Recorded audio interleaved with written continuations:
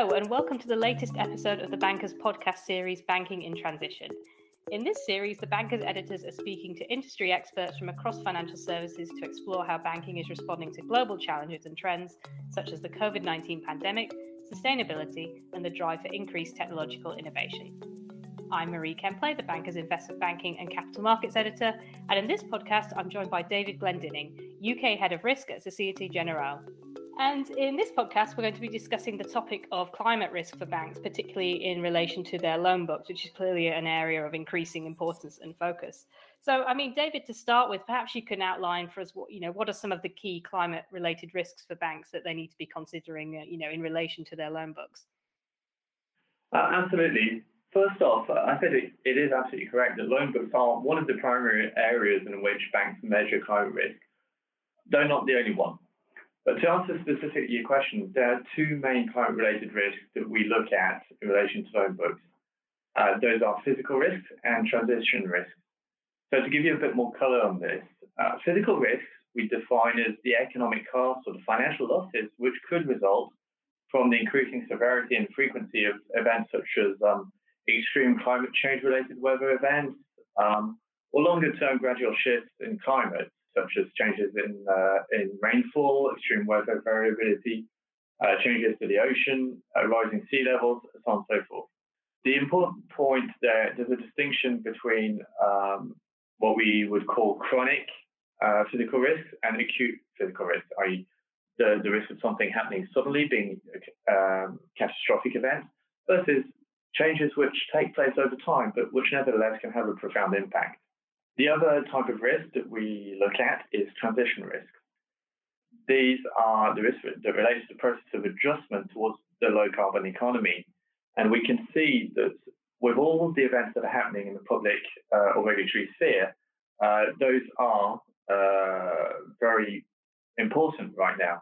They could materialize through policy and regulation changes in technology, changes in markets, for example, shifts in consumer preferences, or impacts in terms of reputation. So clearly a pretty broad range of different, potential risks there that banks need to be mindful of, and how are they approaching quantifying the level of risk within their loan portfolios, bearing in mind all those kind of different types of risk that you've outlined there? Yeah, so at the portfolio level, typically the approach that's commonly used is to compute stress tests. These are done using well-recognized scenarios, usually from external agencies. At SG, for example, we use scenarios defined by the International Energy Agency, which are well recognized internationally. These scenarios typically formulate hypotheses around the impact of a 2-degree scenario by whatever date, and that can vary according to the scenario that we're looking at. The main use of these stress tests is to develop awareness and a common understanding of the magnitude of climate risks. They are useful at the overall level, and certainly at SG, we consider it is important to track our progress against the public commitments we've made in this space, given that increasingly climate change and how we contribute to the low carbon economy is a strategic shift for us. However, the actual management of climate risks also requires the embedding of this approach into existing risk management processes. What I mean by that is it's not enough to calculate a stress test at the portfolio level. To continue with the example of loan books, at SG, we've developed a methodology that enables us to assess the impact of climate risk on individual clients' credit risk profile. This approach also relies on scenarios, but is clearly more granular. And we can, using this approach, assess individual client risk and engage with our clients, as these are typically medium to long term. And it sounds like, this is an evolving area, an area that's continuing to evolve. And possibly a bit of a stupid question, but I'll go for it, as more and more kind of stress tests and other frameworks are put in place to kind of try and understand and quantify that level of risk, is it in fact becoming easier or more complex, this issue as more analysis is done, and hate to use this horrible cliche, but, is it a bit like peeling back the layers of an onion, and the more you kind of delve into it, the more complex it kind of becomes almost? On the one hand, the financial industry has made great strides in recent years to embed tools and methodologies to better assess climate risk. As we were talking about just before, we have scenarios, we've got methodologies, we've got protocols, we've got client engagement, I mean, we have all of that, and it does make those assessments more granular, more relevant. At SG, for example, we've had a dedicated environmental team in place since 2005. Naturally, we now have 16 years of history in terms of developing our approach to measuring and assessing climate risk. However, and that's why your question is such a good one, this adds layers and layers of complexity the more we refine our approach. To illustrate my point, first of all, the scenarios and assumptions that the measurement of climate risk rely on need to be homogenized, and they're by their very nature uncertain. The fact that measuring climate risk relies on scenarios creates a degree of uncertainty. These scenarios can and should be challenged, but the more they are, the more complex the debate becomes. And also, another factor, which is purely common sense, is that once you've measured the more obvious climate-type risks, for example, the impact of energy transition on coal, how do you assess the impact of climate risk on less obviously polluting industries, which may nevertheless be profoundly impacted by the transition from certain polluting raw materials or processes? We think we've identified some of them, but are those assessments correct? Are they complete? I think this is something that we need to remain humble about and remain conscious of. Okay, so we've spoken about, the challenges and progress that's being made around the kind of quantification of those risks. But I guess to think about the other side almost, once those risks have been identified, what measures can banks put in place to mitigate them? How do they go about doing that? For me, that's three things. Thinking about it, the first is that banks need to embed climate risk in their existing risk management processes. So this is not about positive impact finance. It's about understanding why we're doing this. And we're doing this to correctly assess the tangible risk which could affect a bank's financial stability and the financial stability of the financial industry more generally. For a given bank, that means being able to articulate our approach to manage climate risk in order to get buy-in from our stakeholders. We increasingly get queried by our board, by our shareholders, by our regulators on this. And that's why it's so important to do those stress tests, which enable us to articulate exactly how we're doing in the energy transition and guide those strategic decisions, including the risk appetite.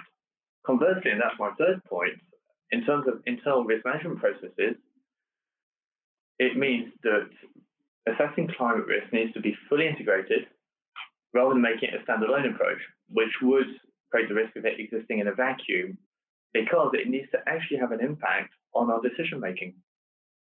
That's interesting what you're saying there, and you mentioned earlier on, that SocGen really has quite a relatively well-established, heritage in this area, and as you've described, processes and understanding have developed within the bank over quite a number of years now. But how does that kind of fit into, the broader financial system? Is there more that needs to be done at that level, to support the efforts around, increasing understanding of risks, and also, to the last point we were discussing, therefore the mitigation of them as well? That's a very good point, Marie. So the short answer is yes, a lot more needs to be done in the broader financial system to support these efforts, clearly. Now, there's a lot of energy, there's a lot of political will around this. I think generally speaking, there's a consensus around the direction, but it does require a lot of tangible support now. It's about how we execute as an industry with all the stakeholders. I'd just like to draw out two areas where I think more needs to be done. The first is around scenarios and methodologies. We're talking about the additional complexity. Part of that is due to the fact that there's so many scenarios out there. It is inherently complex to assess the impact of climate risk, which, from our perspective at SG, is not a standalone risk. It's an aggravating factor for existing risk types. Something that we've made clear, in our climate disclosures. That creates complexity, and these scenarios need to be discussed. They need to be understood. They need to be scrutinized, and ultimately they need to be harmonized. The same thing for methodologies. As stakeholders compare banks, as regulators compare banks, we need to have a common set of methodologies for this to be relevant. The other point, and which I think is possibly even more important from an individual financial institution's point of view, is data. data is key. It's a pain point for all banks in this area, I believe. Data is not always readily available. It's not harmonized in its definition. For example, when we talk about economic sectors which are subject to climate change, the very definition of an economic sector needs to be looked at and harmonized. And this is something which I think will require significant collective investment in the next few years. Well, thanks, David. Really important topic, and appreciate you sharing your views and insights with us today. That's all for this podcast, but you can keep up to date by subscribing to our weekly podcasts on iTunes, Spotify, and Acast, as well as following our discussions at thebanker.com/podcast. Thanks for listening.